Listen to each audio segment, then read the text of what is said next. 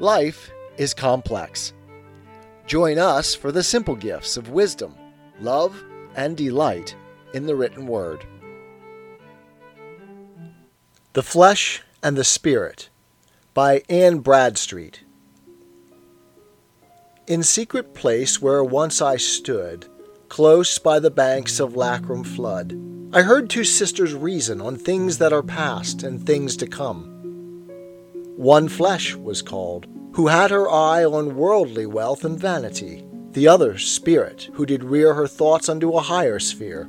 Sister, quoth Flesh, what liv'st thou on? Nothing but meditation? Doth contemplation feed thee so regardlessly to let earth go? Can speculation satisfy notion without reality? Dost dream of things beyond the moon? And dost thou hope to dwell there soon? Hast treasures there laid up in store, that all in the world thou count'st but poor? Art fancy sick, or turned a sot, to catch at shadows which are not? Come, I'll show unto thy sense, industry hath its recompense.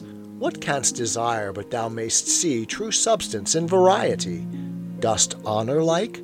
Acquire the same, as some to their immortal fame, and trophies to thy name erect, which wearing time shall ne'er deject. For riches dost thou long full sore? Behold enough of precious store. Earth hath more silver, pearls, and gold than eyes can see, or hands can hold.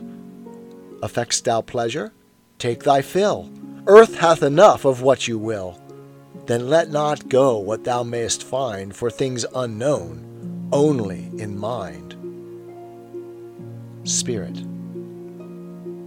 Be still, thou unregenerate part. Disturb no more my settled heart. For I have vowed, and so will do, thee as a foe still to pursue, and combat with thee will and must until I see thee laid in the dust. Sisters we are, yea, twins we be, yet deadly feud twixt thee and me. For from one father are we not, thou by old Adam wast begot. But my arises from above, whence my dear father do I love. Thou speak'st me fair, but hatest me sore. Thy flattering shows I'll trust no more. How oft thy slave hast thou me made, when I believed what thou hast said, and never had more cause of woe than when I did what thou bad'st do. I'll stop mine ears at these thy charms, and count them for my deadly harms. Thy sinful pleasures I do hate, thy riches are to me no bait. Thine honors do nor will I love, for my ambition lies above. My greatest honor it shall be, when I am victor over thee, and triumph shall, with laurel head, when thou, my captive, shall be led. How I do live thou needst not scoff, for I have meat thou know'st not of. The hidden manna I do eat, the word of life it is my meat. My thoughts do yield me more content than can thy hours in pleasure spent. Nor are they shadows which I catch, nor fancies vain at which I snatch, but reach at things that are so high beyond thy dull capacity. Eternal substance I do see, with which enriched I would be.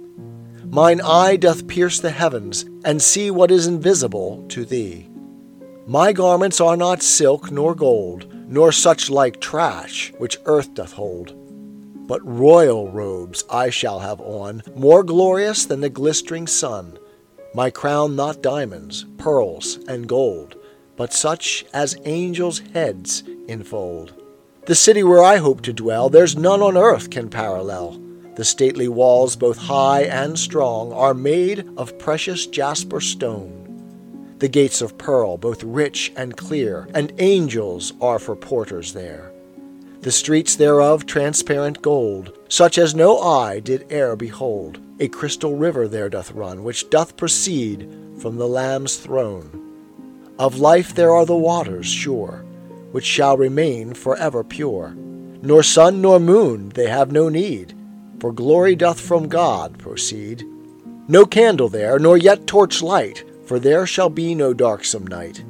From sickness and infirmity forevermore they shall be free. Nor withering age shall e'er come there, but beauty shall be bright and clear. The city pure is not for thee, for things unclean there shall not be. If I of heaven may have my fill, take thou the world and all that will. 'Tis the gift to be simple, 'tis the gift to be free, 'tis the gift to come down where we ought to be. And when we find ourselves in the place just right, 'twill be in the valley of love and delight. When true simplicity is gained, to bow and to bend, we will not be ashamed. To turn will be our delight, till by turning, we come round right.